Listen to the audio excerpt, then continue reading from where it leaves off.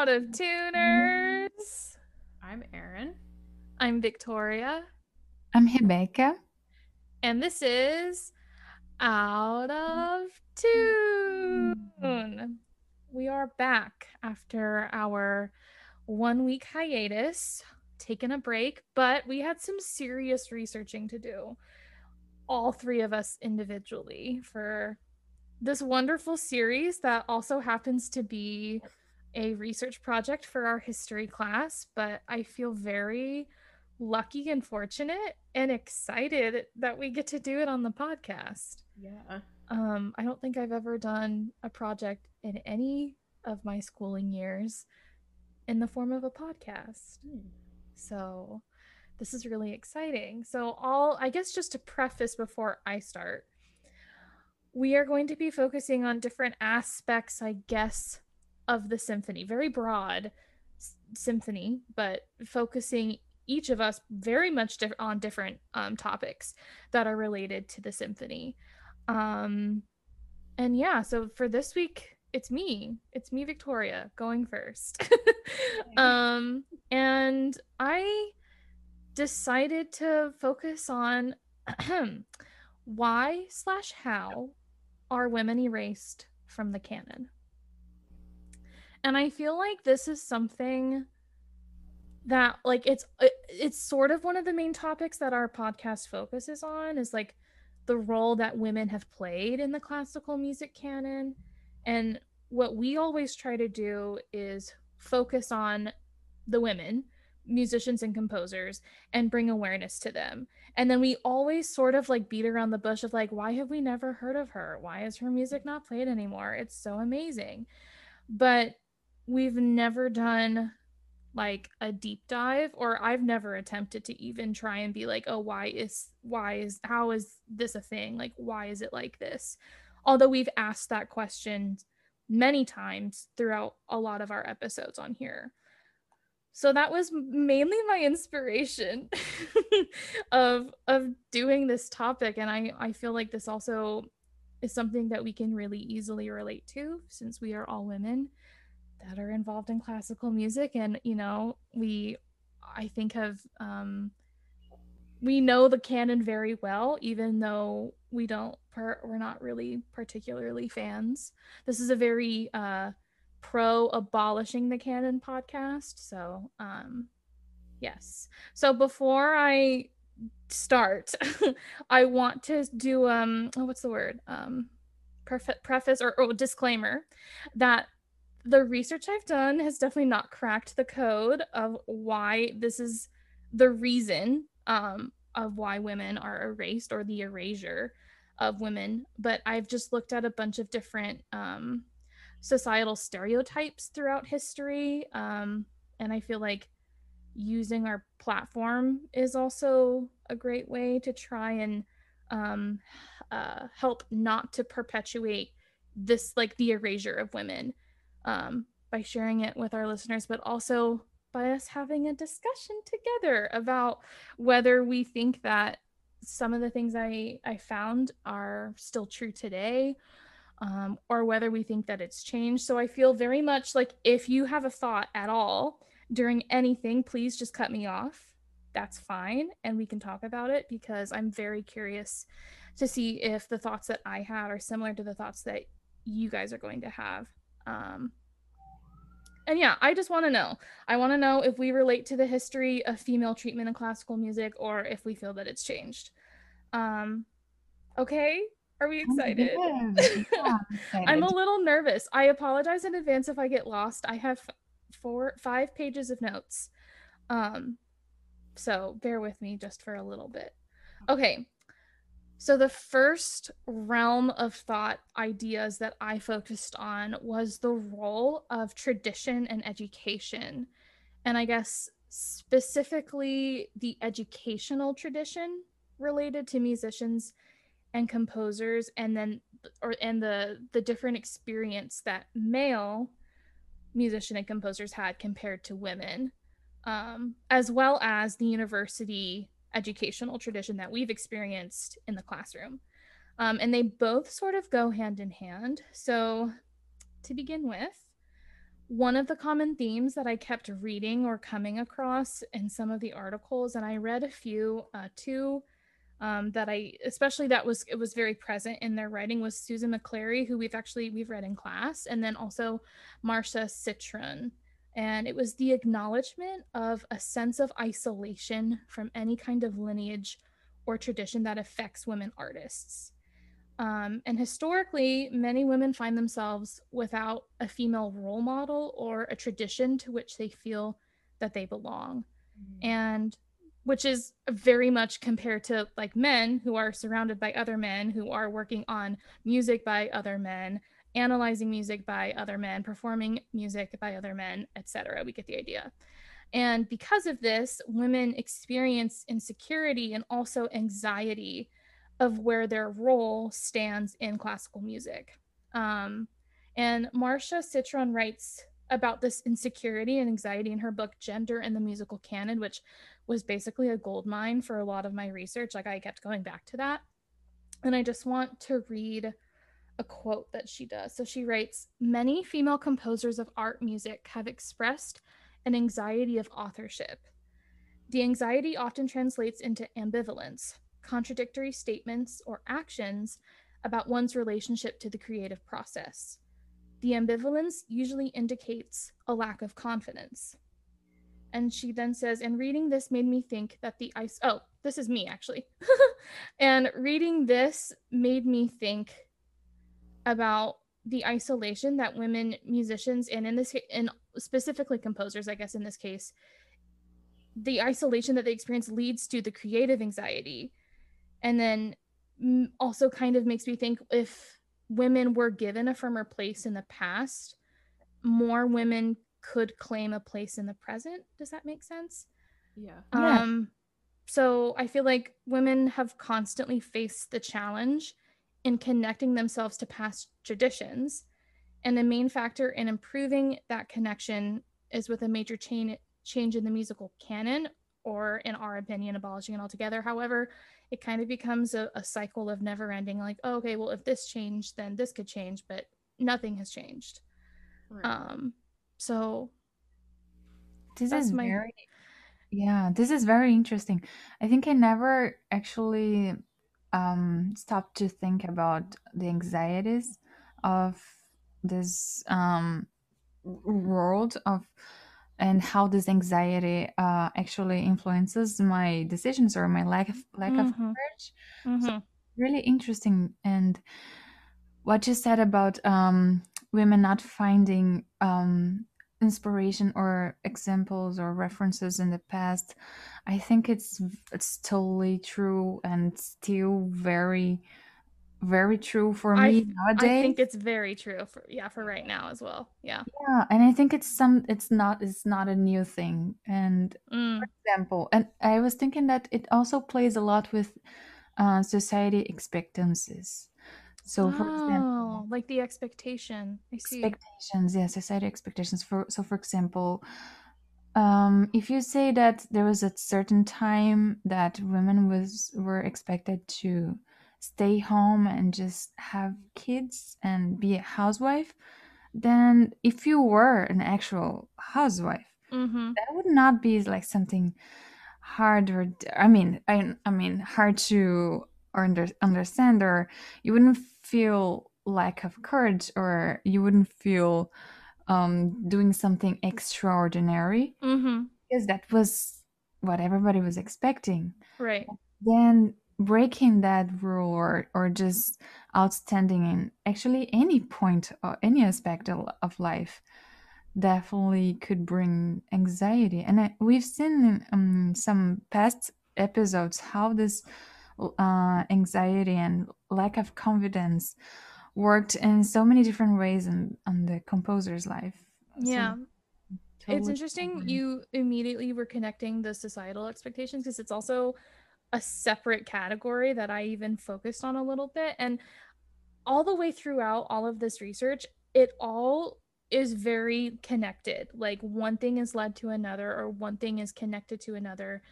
It's like a cause and effect. Because of this is how it is. And I feel it's just interesting that you immediately connected that. I also I like what you're talking about too, because we're discovering there were female composers like all the time. Yeah. It's so funny. There Yeah, it's really was funny. too, but like they're just not taught in school, and the reasoning is because they're not like. Yeah. I guess the reasoning is that they're not important enough, which is somehow because that our classical music society has established that men are better, and because men were the people to establish it. It's just yeah. yeah, it's frustrating, isn't it? Yeah. But what you said actually is like a good segue into what I was going to talk about next, because I agree. I feel like speaking of the canon, it severely affects educational tradition in the university classroom. And the problem with accepting women in classical music is intensified by the canon of works that we study in like undergraduate analysis classes. And to no surprise, women composers are usually excluded, and that leads to the perception that works by women are inferior and not worthy of discussion, which is literally what you just said, Erin. And then the role that should, oh, also, this is something that Marcia Citron writes a lot about, the role that women are traditionally assigned has been that it's the artist that only plays or composes for pleasure. Like, it's not something serious, it's just something that they do for fun or on the side or for leisure. And I'm going to bring up another quote by Marcia Citron where she talks about trying to fix this problem in the canon is not that simple. So she writes, which past does the female creator relate to? Some neutral or universal past, or a female past? Perhaps she might want to relate to more than one tradition, but if one of them is a female tradition, that problem is that there really is no fully formed female tradition to relate to. Music by women is performed occasionally, but still has not acquired the status of a meaningful tradition. As statements by many women composers suggest, relating to a neutral past can mean marginalization and subordination to the ideologies of dominant culture, which is male culture. This may be especially true given that women are socialized in dominant culture. In fact, there is no such thing as a neutral, universal past. Every past represents a later reconstruction that selects what it wishes to emphasize. And I found this passage to be exceptionally powerful, but also very frustrating, because she's saying that like female musicians are just in a vicious cycle. The role of women in classical music cannot change without the change of tradition, but if the tradition were to change, women would have nothing to relate to because the female tradition doesn't exist. But then to establish the female, you know what I mean? It just goes back and forth, back and forth. It's like talking to a brick wall. And it's very aggravating. But what she's saying is so true. But at the same time, I also feel like it has to happen in the present. Like the change has to happen in the present. Like we can't keep on looking back to to history. And it brings up a quote that Mariana, our professor, said in class, of that the canon is just pretending to be alive, but like it's dead. You know what I mean? Yeah. So what are your thoughts? Because I kept going back and forth of like, wow, yes, this is so true, but at the same time it feels like this is her, and maybe I'm reading it in a different tone or different I don't know, idea, but to me it feels like it's an acceptance of that we're just in this vicious cycle, which I feel like maybe we could be getting out of it. I'm not sure. I get what you're saying. It kind of. I probably sound very confusing. No. While you were talking, I was like, well, maybe we should just have like classes where it's like the women's musical canon, like women's music throughout history, which like I think is a good idea too. But then you're like, well, what if really we should just stop looking at the past and try to move more forward, which also makes sense and reminded me of like what Tansy Davies was talking about in her episode, because we had mentioned like the musical canon and she was like, well, let's just keep moving forward and I try agree. not to worry about our mistakes in the past, which I understand. I think But I also think it would be cool to just look at a women's music history. Like, what is it with no men?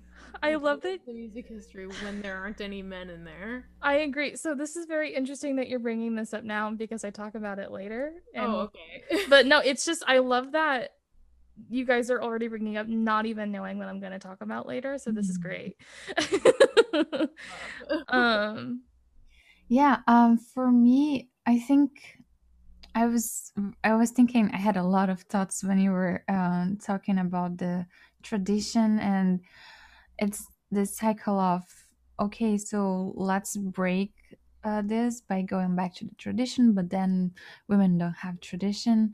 I was wondering if, like Erin said, maybe looking back to the tradition for certain aspects is not going to be the solution. Of course, we have to start from some point, and that would be the tradition, I would say. I mean, like, for example, composing, or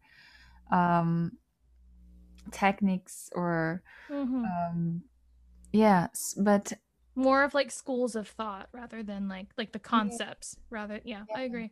Yeah. And I think it's a vicious cycle. It has been because there's not an external help for us to bring out, for us to get out of the cycle.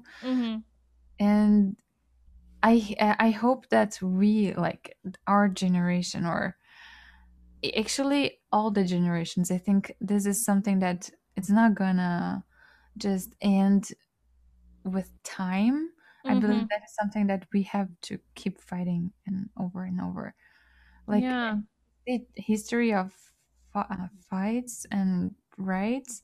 It has always improved. So I believe that, yeah, it's like everyone's duty to keep trying to get out of this vicious cycle. I agree. That was beautifully said, actually. I love that. Well, this kind of goes into my next section now because copying my ear, tucking my hair behind my ear. My next section is about challenging the canon in academia or not challenging the canon, which related to feminist thought specifically in academia. And to no surprise, it took a while for feminist thought to be incorporated, but it first was incorporated in musicology. So what I did was I basically went on JSTOR, thank you UMass, and was just trying to find any information about the types of textbooks or types of readings or any kind of like change in teaching, specifically in musicology. And I actually found a journal article literally titled "The Inclusion of Women Composers in College Music History Textbooks." I mean, literally, thank you, JSTOR. Could not have found a better journal article. And it's written by Vicki D. Baker from Texas Tech University.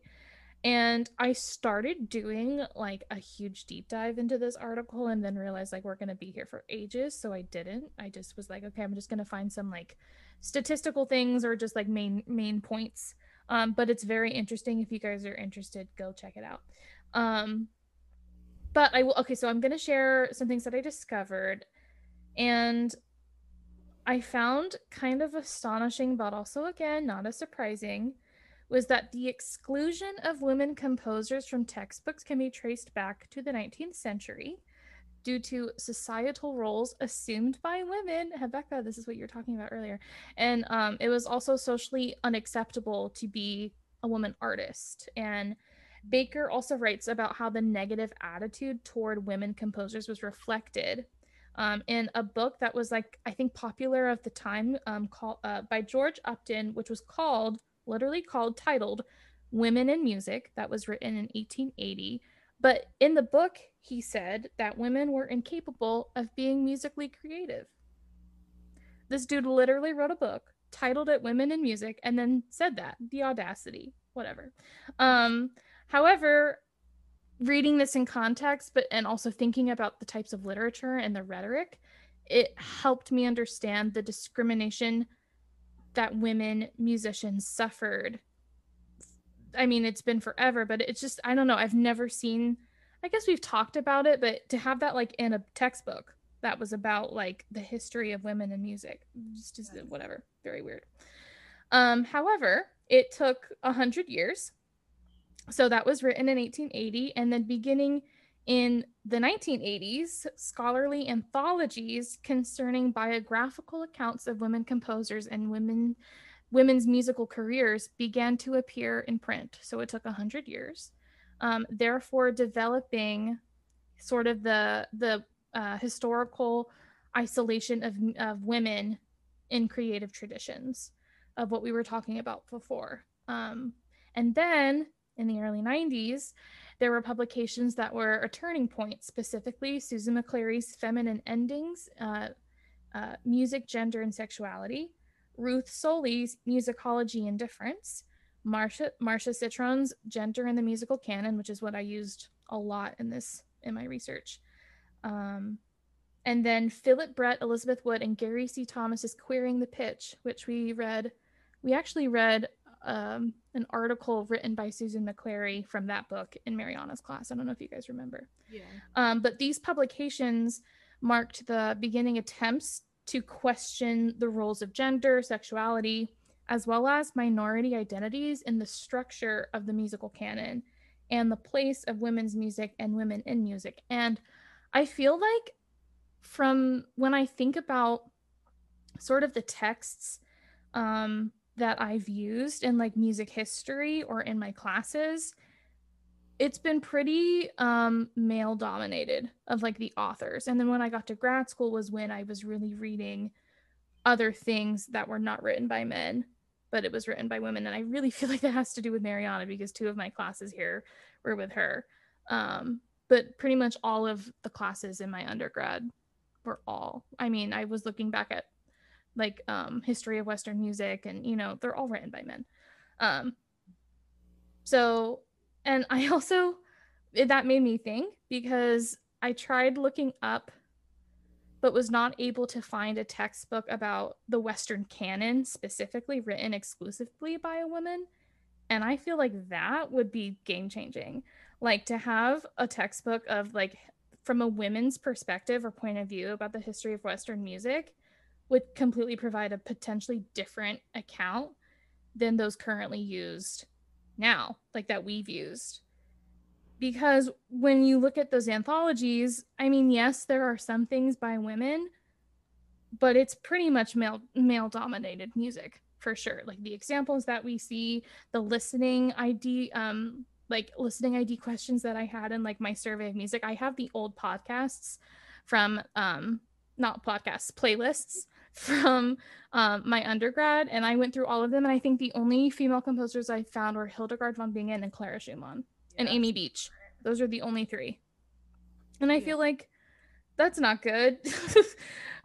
So we're kind of like conditioned from the beginning of like our musical history training and instilled in the, like we're taught the Western canon. But yeah. Now, music theory is a different idea. They've struggled a bit to incorporate women. And I will completely be honest, my research, I could not find any, I didn't find like a similar article that I found for musicology and music college textbooks that include women composers. I could not find the equivalent for music theory. So my research, quote unquote research for this, is all anecdotal research, because I actually have my old undergrad music theory textbooks, and I have the Introduction to Schenkerian Analysis textbook that I used last year. And you know how in the back of the textbooks there's like the index of composers and pieces that they use? Every single textbook, no women composer. They're all men. No. All men. Not and surprised. So Laura, come on. Like, isn't that terrible? But like what I take from this is that music theorists, music theory as a, what do you call that, field, has a long way to go because the representation of women composers remains insignificant, so small. And I feel that that is supporting the erasure of women from the canon, and keeps them as a marginalized section of music. Yeah, I've seen websites like, I don't know specific what they are, but music theory examples written by women or music theory examples written by African American composers. Like, I've seen stuff like that, but it's all the resources are out there, but I feel like people go out of it's. I'm gonna use, I guess, like a non-academic word, but like the woke people, you know what I mean, who understand that this is an issue, are going out of their way to like create these resources. Right. It's the people like Mariana. She's listening, of course. Hi, Mariana. People like Mariana and, you know, our other teachers. A lot of our women teachers are very, or at least like my teacher, Molly Gabrian, she would always, I'm sure, pull from those resources when she was teaching theory. But I think it takes that special kind of person these days to go search for it. Yeah. And I also was, again, frustrated because when I was looking through the indexes, I think I was expecting to find at least one woman or something. Hildegard, or Clara Schumann. I mean, like, she's kind of an exception. Like, she's very, like, we did a lot. She's included in the canon, and she still wasn't in it. Ridiculous. Come on. So musicology's doing, at this point, I mean, all fields still have a long way to go, but musicology is like years ahead of music theory in the part of at least the published text that we're using in the classroom. Yeah. I have a question about that because I feel that the situation you experience with music theory women like authors in your university is not the same experience that I had in mine, because I had a few textbooks of my professor, and she wrote her textbooks that she was using in our class. So I was wondering if each university here in the US has a different textbook, or is it something that is like normalized for any field? Which one did you use, Victoria? I had it's actually one that the professors wrote from Penn State, so it's not the Norton Western Anthology. I mean, for musicology, for music history, yeah, Norton anthologies, I feel like everyone uses those. I even use that here. That had female examples, or female composers, musicians, whatever, but it was the music theory textbooks like our Schenkerian analysis, Rebecca, that we used last year. The index has nothing. And then also was making me think, because you were saying that your professor was a female. Yeah. None of my professors in music theory have ever been a female. Oh. So I feel like, I mean, it's not the university's fault that like all the professors are male, but like I feel like that's actually a really interesting conversation. I wonder if that, I don't know how to answer your question, because I feel like it really has to deal, it must matter on who the professor is, what text that they select, or what school of music, like what they use. Oh my gosh, do you have yours, Aaron? Theory and analysis. No, I didn't use that. Yeah. What's the publisher? Guide. Jane and Piper Clendening. Oh wait, and Elizabeth West Marvin. Okay, so it's two ladies. Oh, two ladies. Love that. Wait, look in the index and see if there's any women composers. Wow, there's some and I also think, like, I understand that like there's definitely like stereotypical theory examples to like look at, like sonata form or a half cadence, or like let's look at this like chord progression here in this Mozart string quartet. Do you know what I mean? And I understand that is tradition, but you could pick anyone, and it doesn't have to be like a female. It could be Joseph Boulogne, who is, I mean, always compared to Mozart, and their styles are very similar. You know, I just yeah. Well, Well, when you were talking about that, it brought me a lot of, again, a lot of thoughts. But one that I go back to my previous answer on the other question was that I feel that it is it is very hard to get out of this canon. Of course, we all Absolutely. Yeah. know, but there is also a few things that I feel that we don't even realize that we do that doesn't help us to get out of this. And I think that these things should be talked more among the professionals that are out there, or even among us, like we're doing right now.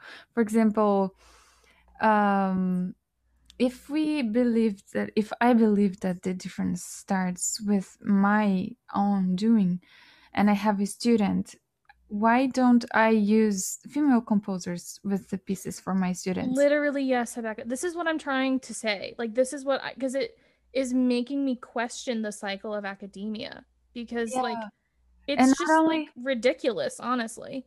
not only like me with my private students, or this is a very like smaller aspect, but also, for example, it brings me the episode that we had with your mom, Victoria, and Mm-hmm. how she actually includes a lot of non-canon composers, which is really nice. So Yeah.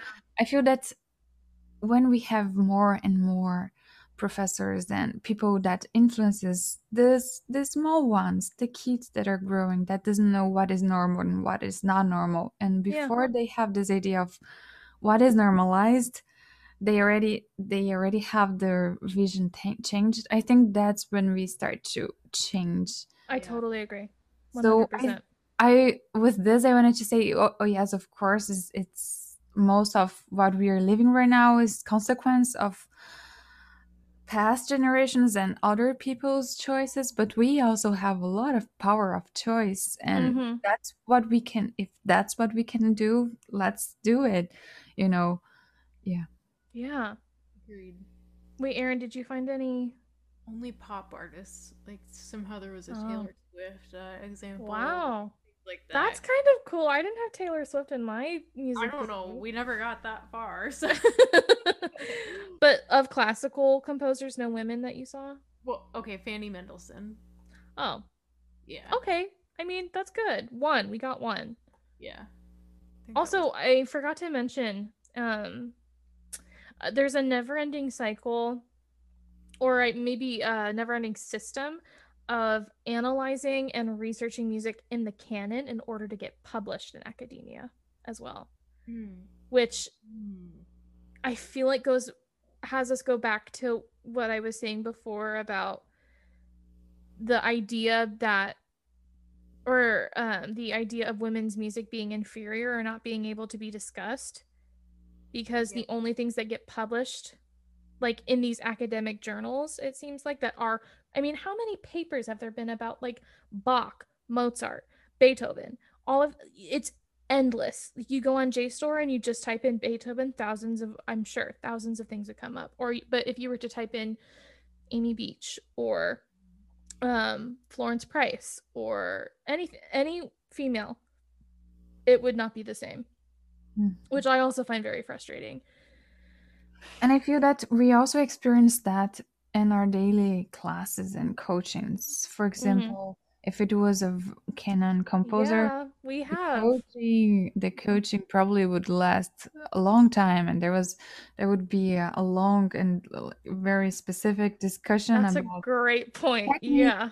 or anything. But if it is, and it's something that I can tell because I have experienced in the past years, if it's a female composer, then oh yes, this is great, next movement. And Yeah. and we don't have that much, I don't want to say work from the part of the professor or the coach, but it feels that since it's female, it's simpler, so we don't have to dig so deep. Yes. And I also I've gotten the response many times throughout college and grad school of, oh, I don't know that piece. Well, Yeah. isn't that the point? Like, why? That's not a bad thing. That's to me, I'm like, great. Like, that's more the reason to do it and to ex I hate to use the word exposure, but yeah, to like kind of expose listeners and other audience or people to this composer Well, for one thing normalization. Like that's the whole point. when we were thinking, mine and Habakkuk's quartet, about playing like another piece by another woman, I remember Catherine, and like I think she had all the best intentions while saying this, because I know she's very like obviously pro women, but Yeah, of course. he was like, well, what if we learn something that you might have to teach later in life? So But why is there not yes. I But it's know. like why can't I but I could teach this in the future too? Yeah, but it's like a double-edged, well, It not a is. double-edged sword, but I like just like to play devil's advocate I too know, much. but it's like it reminds us that it's a systematic issue, that like It if is. one day one of us gets hired by a university and we haven't learned like, I don't know, whatever, pick your choice of Beethoven quartet, but and that So you yeah, get what I'm so yeah, so what we have to do, we just have to work double. We have to learn all the canon and all the other repertoire. And this way, maybe we will be able to teach our next students like pieces that Mm-hmm. we want to choose and not only what we were taught. Because, like, I think it goes back to what I'm gonna go back to this point so many times because Yeah, we can that's fine. yeah, we cannot change what the professors or the coaches or um and I'm not even gonna get into like what are their intentions or not, but just the fact that we cannot change what pieces we are given to practice, or right. most of the time we cannot even choose. We may change the future like generations of students. Maybe there needs to be like a blind pick the piece to work on. Like, don't even listen, like Yeah. like blind auditions, but for which piece to play next. And you know what's even harder though, I feel like, is it seems and what you said, Rebecca, where you're like, well, to ask to play this piece or to whatever, or that we would have to know or we have to do double work, right? We would have to do canon learning and then non-canon learning. But then can you imagine like an undergrad student in an undergrad music theory class asking the professor, can we not do this analysis example? And asking, you know what I mean? Like it's so much harder, I feel like, to break that barrier because I don't know. I don't know where I was going with that question, but I feel like it's so different. Like the performance field seems to be like it would be more attainable to like break the canon, whereas I feel like with music theory and musicology, it's all based off of published Already. research. Like, Yeah. do you know what I mean? Yeah. Well, I cannot And I tell don't know. My sure my for yeah, yeah my for this schema year. of yeah. I cannot tell for sure for this field because I really don't have that much experience as in the performance field. Mm-hmm. But I totally understand what you're saying. Since there's not much uh, already done by female authors, how to bring that right? And maybe Yeah. like also because there's a curriculum established. Yes. I think The that's what. Yeah, totally. And also, I guess this has to go with like the tradition of education though that see how like everything goes hand in hand, like it's all the Yeah. same.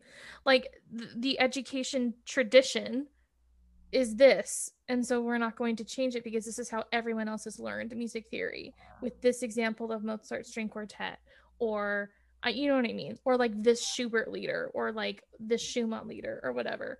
Mm-hmm. Hmm. So this I wrote down this question and it's totally fine if you don't have an answer.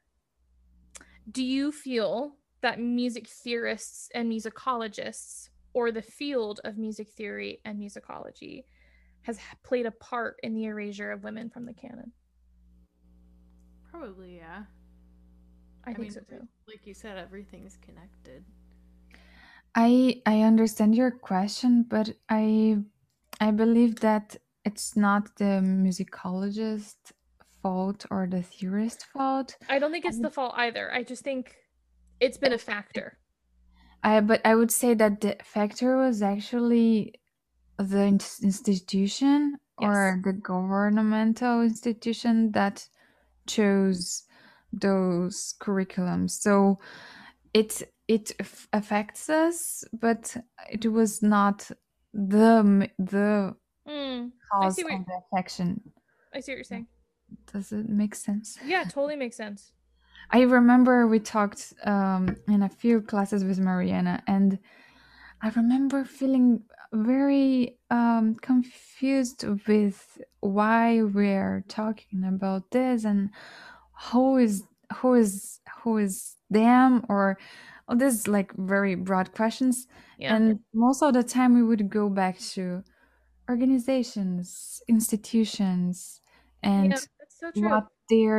what they're looking for is money and what gives profit. So if putting a female author in a curriculum doesn't bring profit, why do that? If putting a male author or a male composer gets you published.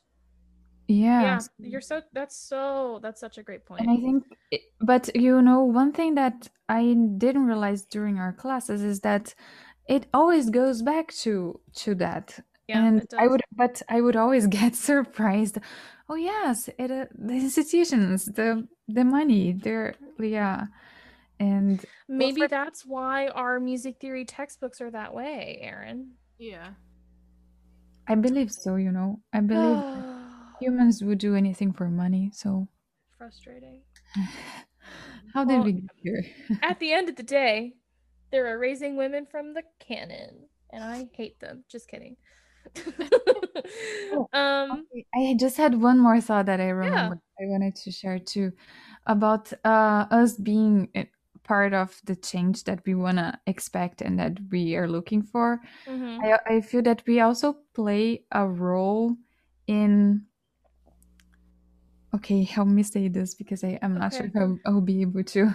We can help. That's my idea. So when you give less importance to a really important cause. So, for example, we don't have women's on our textbooks. And then we say, oh, yeah, this is so sad. Oh, yeah, what are we going to have for lunch tomorrow? So we like downplay it. Is it the word? Yeah, absolutely. So I feel that when we actually take these causes and say, no, this is actually serious and I won't take it anymore, and I won't react at if it was normal. I feel that we are already so used to, yes, of course there's not women's, yeah, that's the normal. But if we keep acting as the normal, it also doesn't help.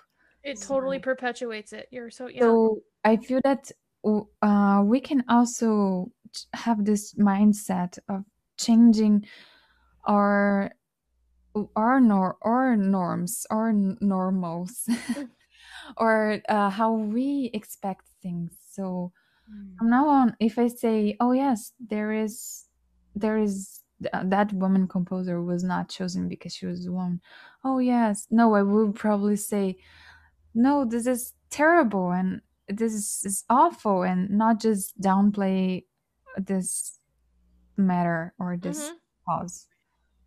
Snaps. Beautifully said. Yeah. I think the commitment and the reaction has to change as well from individuals within the institution as well. Yeah. Hopefully at the top of the institution. But I don't know, maybe that will change in the future. I mean even like between us and our talks with students, because I honestly don't think the institutions are gonna change, you know.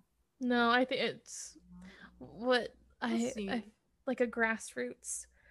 Yeah, we get Marie to be like the owner of one of those institutions, then we would be really different. We'd be great. We'd go on and write like a different kind of textbook, or I think it's gonna be very individualistic right now. Like Rachel Barton Pine is one of those people who will like, she goes through the effort of putting together a book that only has like teaching pieces written by African Americans. Yeah.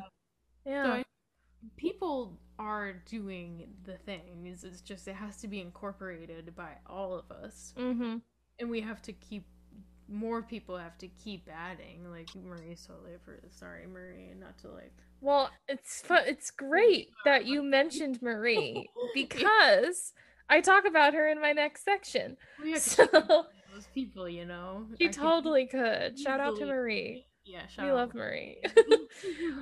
So the last section that I focused on, and we've actually talked about it throughout so far, are the stereotypes and roles associated with women and how they've played a role. I keep saying the word role, but a factor in the perception of women as creative artists. And there is a common belief that women are associated with the body and emotions, while men are associated with mind and logic. And I found a book actually that I was able to digitally check out from UMass, or like the 5 college system, that was written by Jill Halstead, which was called The Women Composer and the Gendered Politics of Musical Composition, which was very helpful for me to read a little bit more about gendered beliefs. And honestly, can I just say the fact that women wouldn't be associated with the arts based off of the like stereotypical belief of like that they're associated with the body and emotions like doesn't make sense to me, and I find it contradictory that men are. Do you understand what I'm saying? Like that men would be that are they're better musicians because they're associated with mind and logic, but women are not because they're associated with the body and emotions. I think it depends on how one I looks. feel like it probably depends on if you prefer programmatic music versus absolute music. Yeah. But like music is music to me. To me, all music has some kind of emotion. Maybe I don't know. I don't know what that makes me. Also, it depends. Like different composers think about it. Like Hindemith, I Yeah. know, for example, thinks about music very mathematically. Yeah, that's very So, true. like, if that is the way one thinks about music, then But I sure. feel like on some kind of like emotional like level of like music and what how we view music, to me it's absurd. The whole like Well, yeah. women are would be terrible, whatever. Anyway, I kept reading that and being like, that's so opposite than what I really think. I think it goes with the whole historical perception. Like in the Bible, Totally. I don't want. Well in the Bible. Call me out if I'm wrong. I'm not a Bible like student at all, but I'm not a Bible expert, but I have heard that Eve was taken from. She was made out of one of Adam's bones, so woman has always been seen as less than because of that. oh. I could be wrong. I could be wrong. So not trying to like rip off Christianity or anything, but that's what I've heard at least, and it would make sense. I mean, people have always seen women as less than or not. Yeah. I mean, I can yeah. I totally agree with you, Erin. I feel that people have well, since we're talking about the Bible, but with other actually any kind of textbook, if you just interpret it the way you want and use that to your own interest, so yeah, you can say anything about anything because that's the way you're interpreting it. So well, I'm not a Bible expert, but what I know about what I have studied, that's not true. Oh, but okay. That's not true that women are less. Definitely not. And interesting. Is the story I right? was going to add something, but I completely forgot. That's totally fine because sorry, go ahead. Okay, my last thought on this. So something I was wondering if maybe I had read that in Zikla because she talks about the Bible sometimes.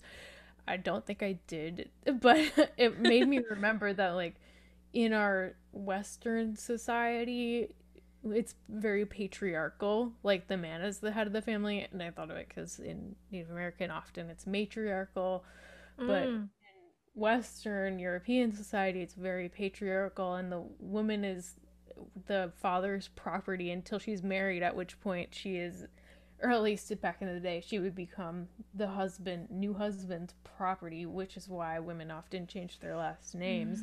So I think it just goes hand in hand with our culture, why women haven't been represented in so many ways, because they've been seen as property, not as people. Well, oh yes, I remembered. I'm sorry. I'm so No, sorry. You're fine. Yeah, I just remembered my comment about why men are rational and women would be emotional and related to the body. I think those things are not related at all with ability of playing. Right. To So me, even if you had the idea of, yeah, most women are emotional, that's not true. Nowadays we know that those things can be for women or for men, and that's not. It's a very old way of it's a thinking. very old gender belief. Yeah. Exactly. Yeah, and oh, sorry, go ahead. Yeah, and the ability of doing anything, it's not related to the way the brain works, because each brain works differently. So there are gonna be women that has the ability to play better than others. Women like inside the same Yeah, gender or whatever, because it's how the brain works, or not exactly. It's not gender. Music's not well, gender. so the reason I brought up this and basically like how I thought it was, I mean, stupid, for lack of a better term, but Jill, the book I was talking about, written by Jill Halstead, she argues it. And I'm just going to share another quote. I love sharing my quotes, you guys.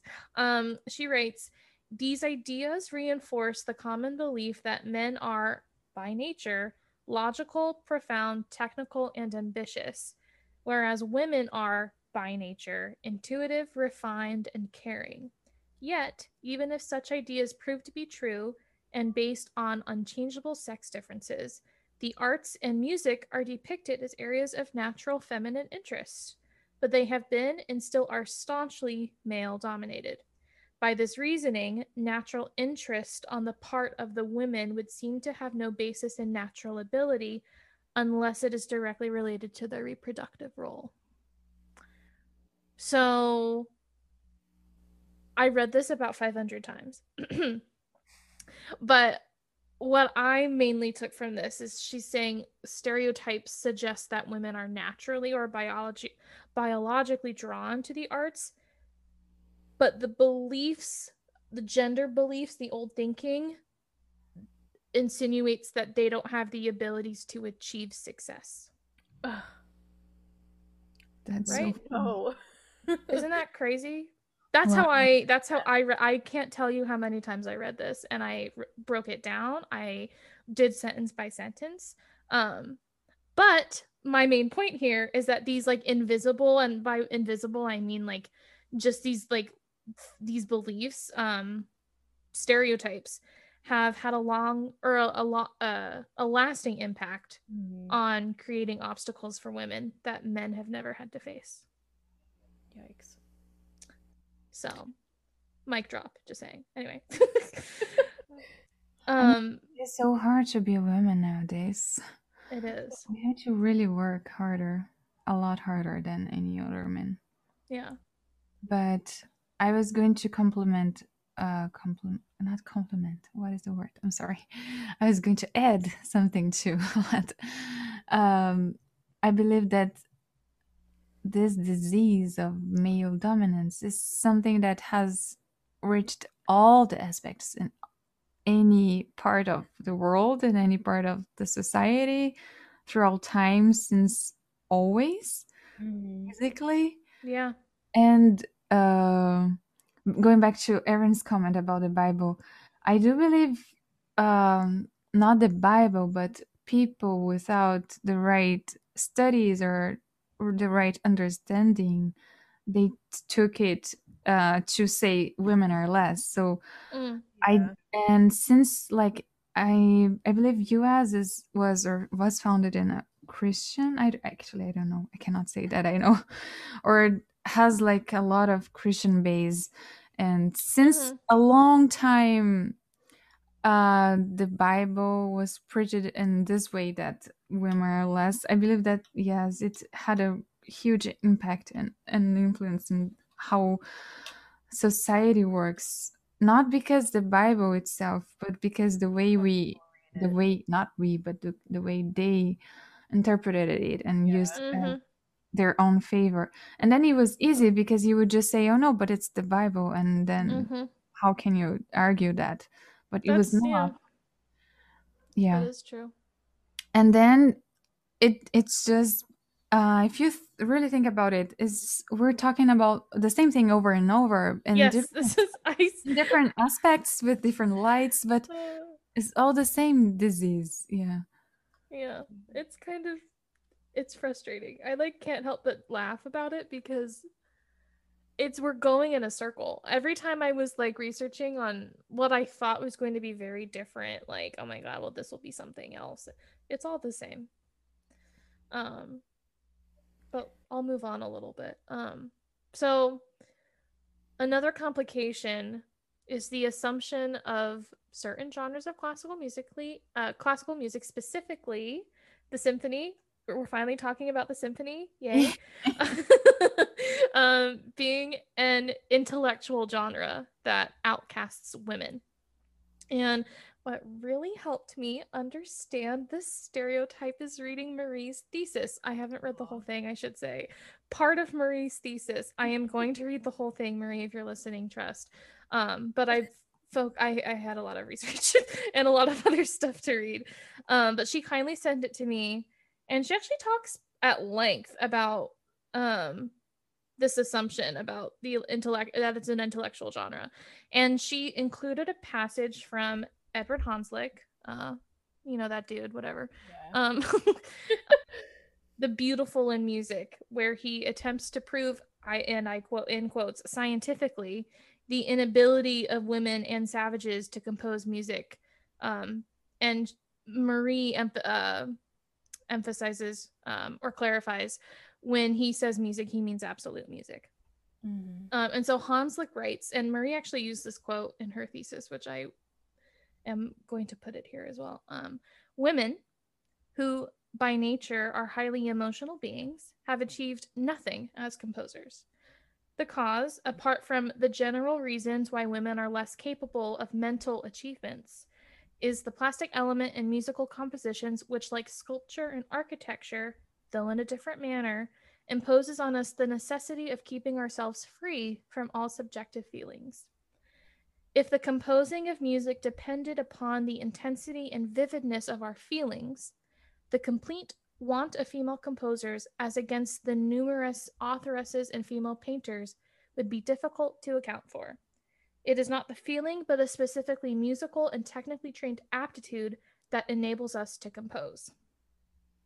So Marie explains that part of Hanslick's argument is based on like the bodily responses that he observes in women while they listen to music, and like their head nodding and foot tapping links them in his thought to like the primitive, like the savages and the feminine, all of which he considers inferior and awful and disgusting. And like for me, all of those reasons that he's saying are just stupid. Like it's also completely based on like, I think Marie also says this, like a pseudo-scientific opinion that is rooted in misogyny and sexism. And it's also intentional oppression that is rampant. Like this kind of thought, which I hope is not as around. But this was a huge thing. And I feel like that this sentiment and this, again, I'm going to say intentional oppression, had a part, I'm going to make a claim, had a part in erasing women from the musical canon. I'm sure. I mean, Hanslick was like huge. Like he was famous. Yeah. A lot of people read his works and his writings. And you don't, I mean, he was, I mean, I think he was not only famous, but he's still on the textbooks of a lot of the philosophy that we learn nowadays. Yeah. So that is my closing claim of this section. I think it's definitely, if I have any one reason of what has contributed to the erasure of women from the canon, that's a reason.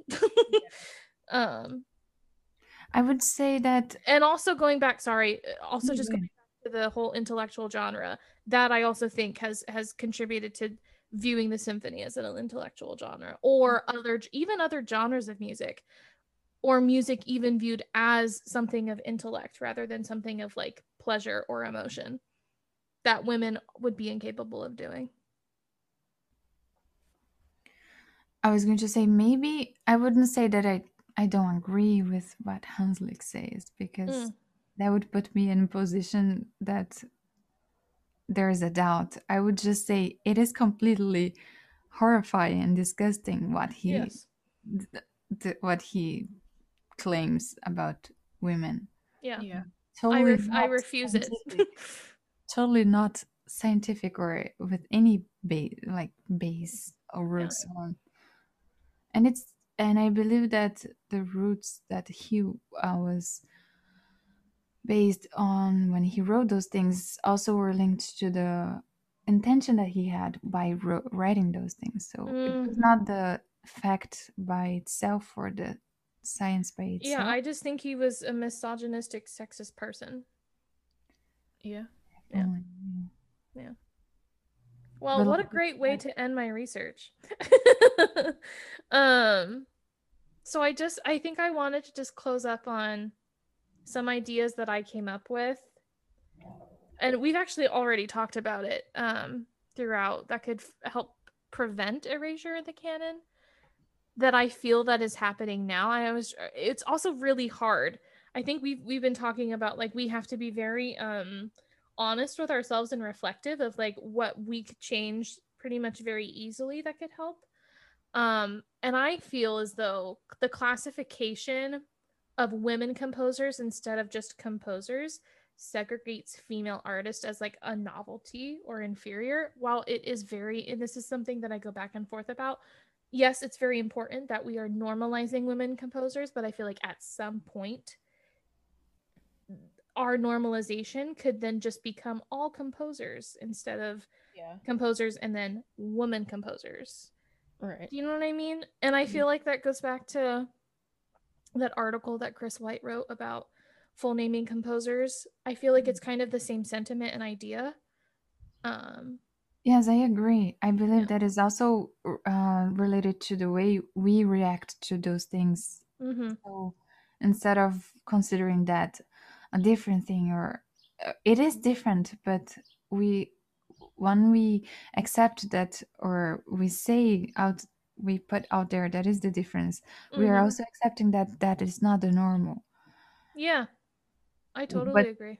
Yeah, and I think I agree with you. One of the changes that we would do would be not sectioning it. Yeah. In the future, or yeah.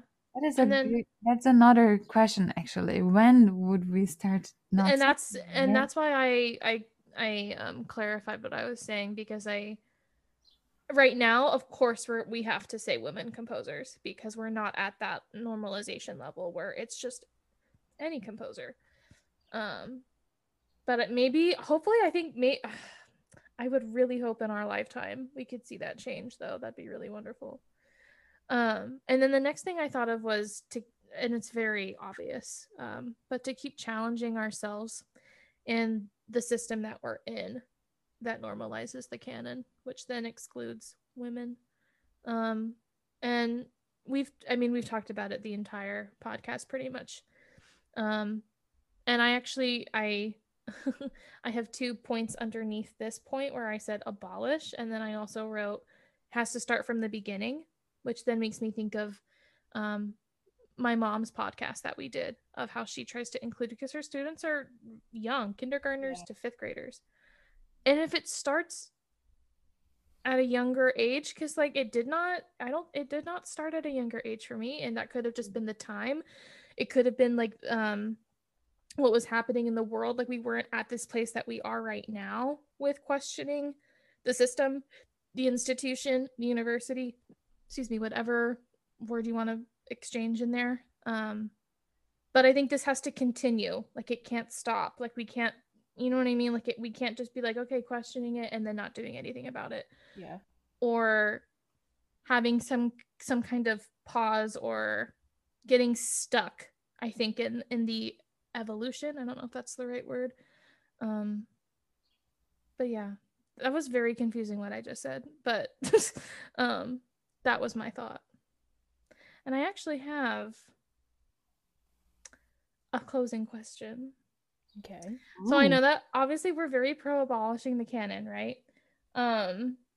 But do you think currently female composers and musicians are included in the canon? Or do you think that these women are also in danger of being erased like their predecessors due to some of the factors or society factors that we've talked about? You mean like female composers who are alive, like making music? Yeah, like current, like Jennifer Higdon, Caroline Shaw, like current people. They have a better chance. I think they do too.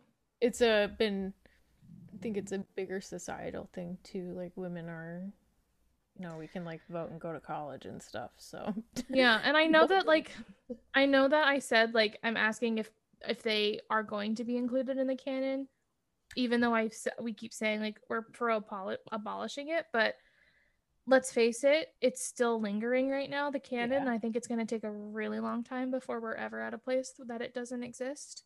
I think they will be. Yeah. But I don't know like how big of a part they will play amongst people like of course I think of Joan Tower as super significant, but like people are probably thinking more about Philip Glass, Oh, totally. Depending on like how do they fit into the art movements and stuff. But also, if we keep studying the canon the same way, how will students ever get this far? Like we barely cracked Shostakovich in my other undergrad music history classes. Wow. So how will they ever get to like 2020, when they're starting back in 1500? That's so true. History is getting much bigger. History is getting much bigger the farther things go. That's very true. Yeah. Wow, that's kind of wild. I didn't think about that. Yeah, like can we not? Ew, that's disgusting. Yeah, I think actually I was thinking about your question and I actually don't know. I don't think there are women on the canon.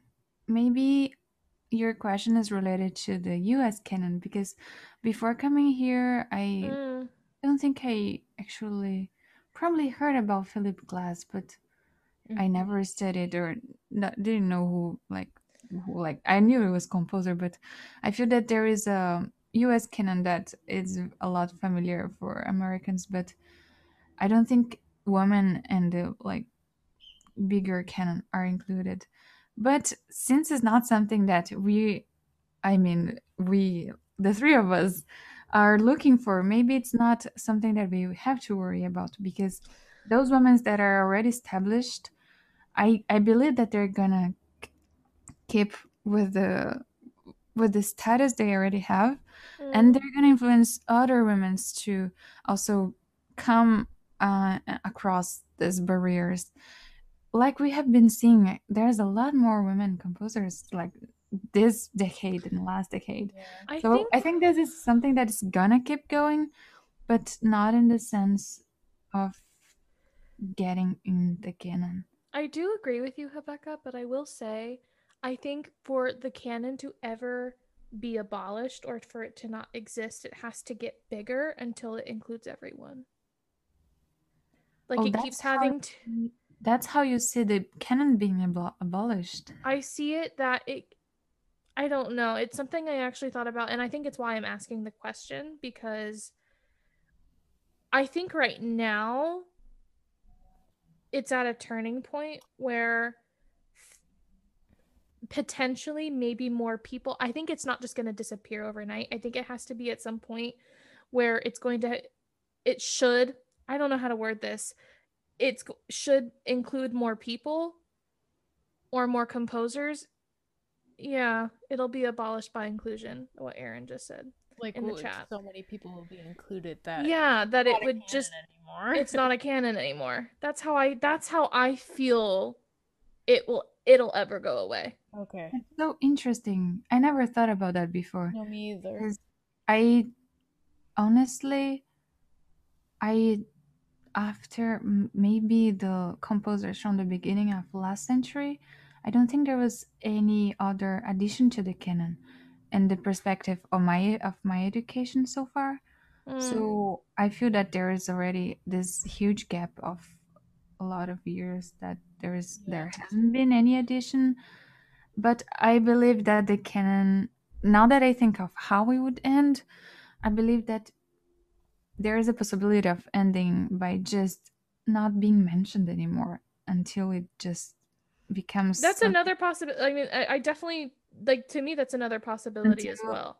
it becomes something that people are going to study. Oh yeah, on the 2000s they had something they called canon, and they used that to study, and it's something that is like history that people probably wouldn't even like use anymore. It's not a term Mm, anymore. I feel that this might be one of the possibilities too. But also, with the perspective of like different countries, I think it's so related to the culture.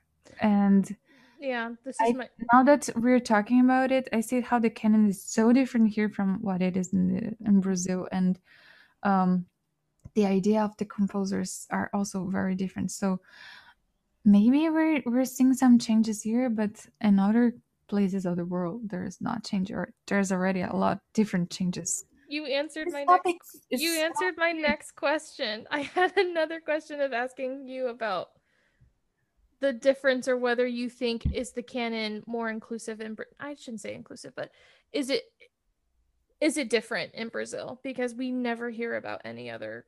I mean, I only know the Western canon or United States canon. Yeah, I would say that is totally different. We study a lot more Europe, and there is until a certain point we don't study US like at Hmm. all. Hmm. So a lot of the composers that we were talking about, I really haven't never listened before. Hmm. Um, I mean, their songs I knew like by hearing like the name. So yes, I believe it's completely different. Hmm. I believe it's also related to how each professor takes it personally and their interests. For Yeah. example, my professor, women professor that has textbooks, she is also Schenker analysis professor. So Oh I wow. had her perspective on that, which I think was totally different from the perspective that I had here. Mm-hmm. So I think that is also related to how each professor takes the textbook and shows and teaches the students what the professor's interest is.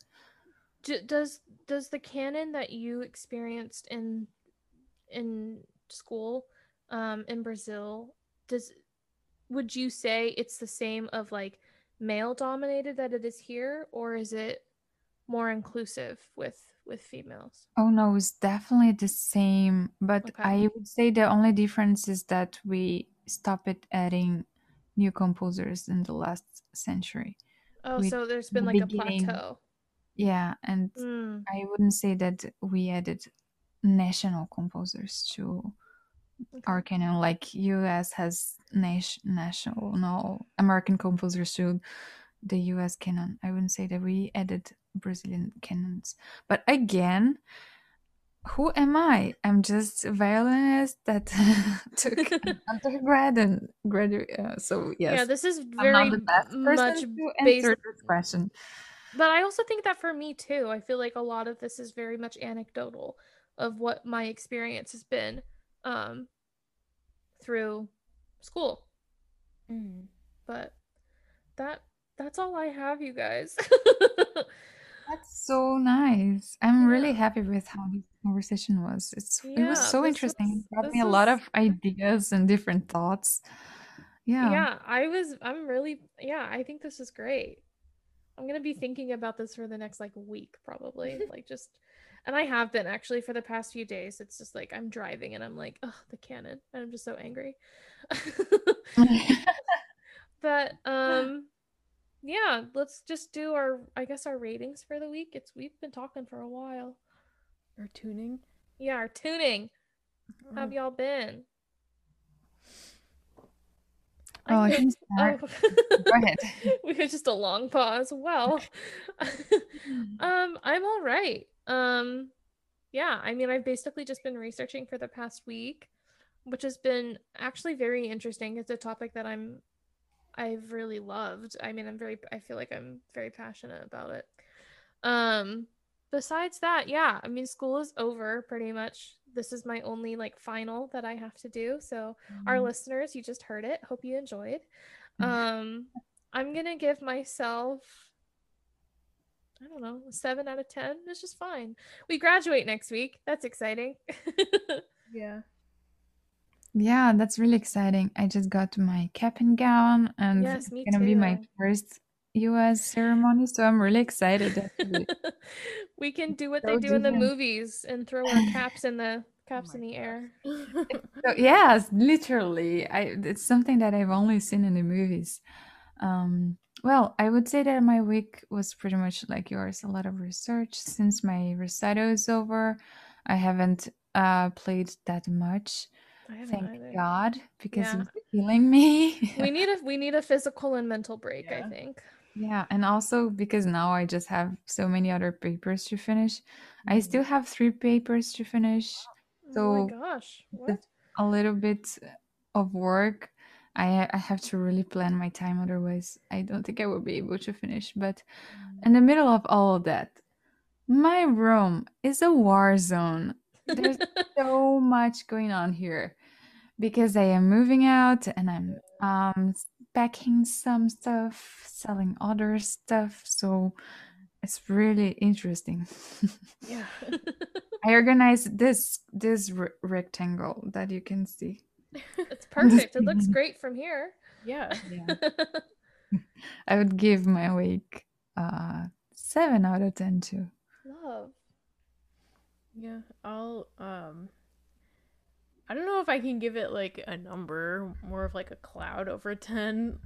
Okay, that's I love fine. that. Hazy blob over 10 on a Nice. shirt. I love a visual rating. We should do Compute. visual ratings from now on. Yes, I love that. Cannot compute, cannot load answer. I don't know. I've been doing a lot of research too, which has been really nice because it's all about my boy Shasti. You love him. I love him. We all love him. I love how you say that, my boy Shasti.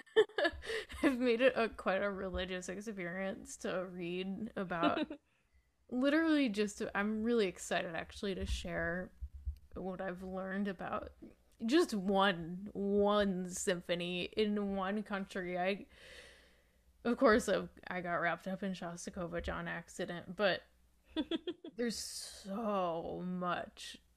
So I've been really it's an intriguing subject. I can't say it's hard to say I enjoy learning about it because a lot of it's very dark. But it's been, I think, helping me get through the week of changes. Nice. Because I don't know if I told you guys, but my landlord also gave me kind of a hard time about getting a cat as an essential or emotional support animal. What? Which was rude because, of That course, is I rude. get it. Probably a lot of people try to put in like the fake emotional support animal documents, but like Yours so are real. I understand like screening, but of course like it's real to me and it actually made me really upset. But I sent in all the documents. He legally cannot say no. Like literally legally he can't. So it's a non-issue. So it's a non-issue, but so I will be getting a cat soon. Yay, That's cat! so exciting. I want to see. I want to see it. Hopefully before I go. Otherwise, yeah, things are just changing. Yeah, you'll see it before you go for sure. Okay, good. Things are just changing so much that it's hard to determine anything. Like I mean, we're all now going into no school for the first time forever, I think. So weird. Which is That's very so true. I didn't think about that before. I've never not been in school. Me too. Yeah, it'll be great. Wow. So I think I'm feeling that transition, and it's like, oh, what? Like, strange. Excuse me, what's going on? But yeah, it's a blur over 10. Yeah. Love. It's a cloud. Well, I guess that brings us to the end. Oh wait, Rebecca, do you have a Portuguese word of the day? I completely skipped over it. She's like, no. Like, no, I don't. I completely forgot to. Oh, I can say that it is.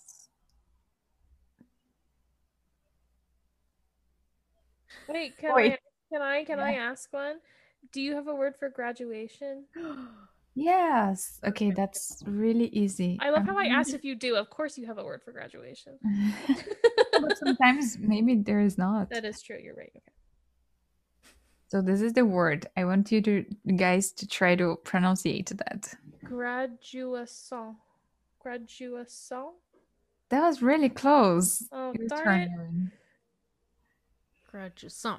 Shoot, no. That's really close. So it is graduação. Oh, so the D is a hard D.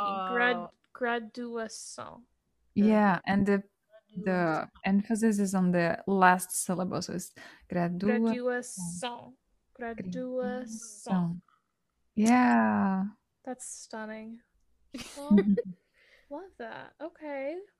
Well, I guess this brings us to the end of the pod. Our first episode of the Symphony series from Music 693S with Mariana Ritchie.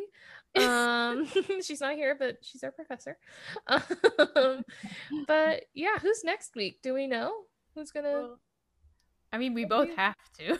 Yeah, I guess our listeners are gonna have to come back to discover. Yeah, it's either gonna be Erin or Rebecca. You'll just have to wait and see for next Saturday. Yeah. But as always, thanks for listening. Our episodes go up each Saturday at 7 a.m. You can find us on Spotify, Apple Podcasts, Google Podcasts, Overcast, etc. And this has been Out of Tune.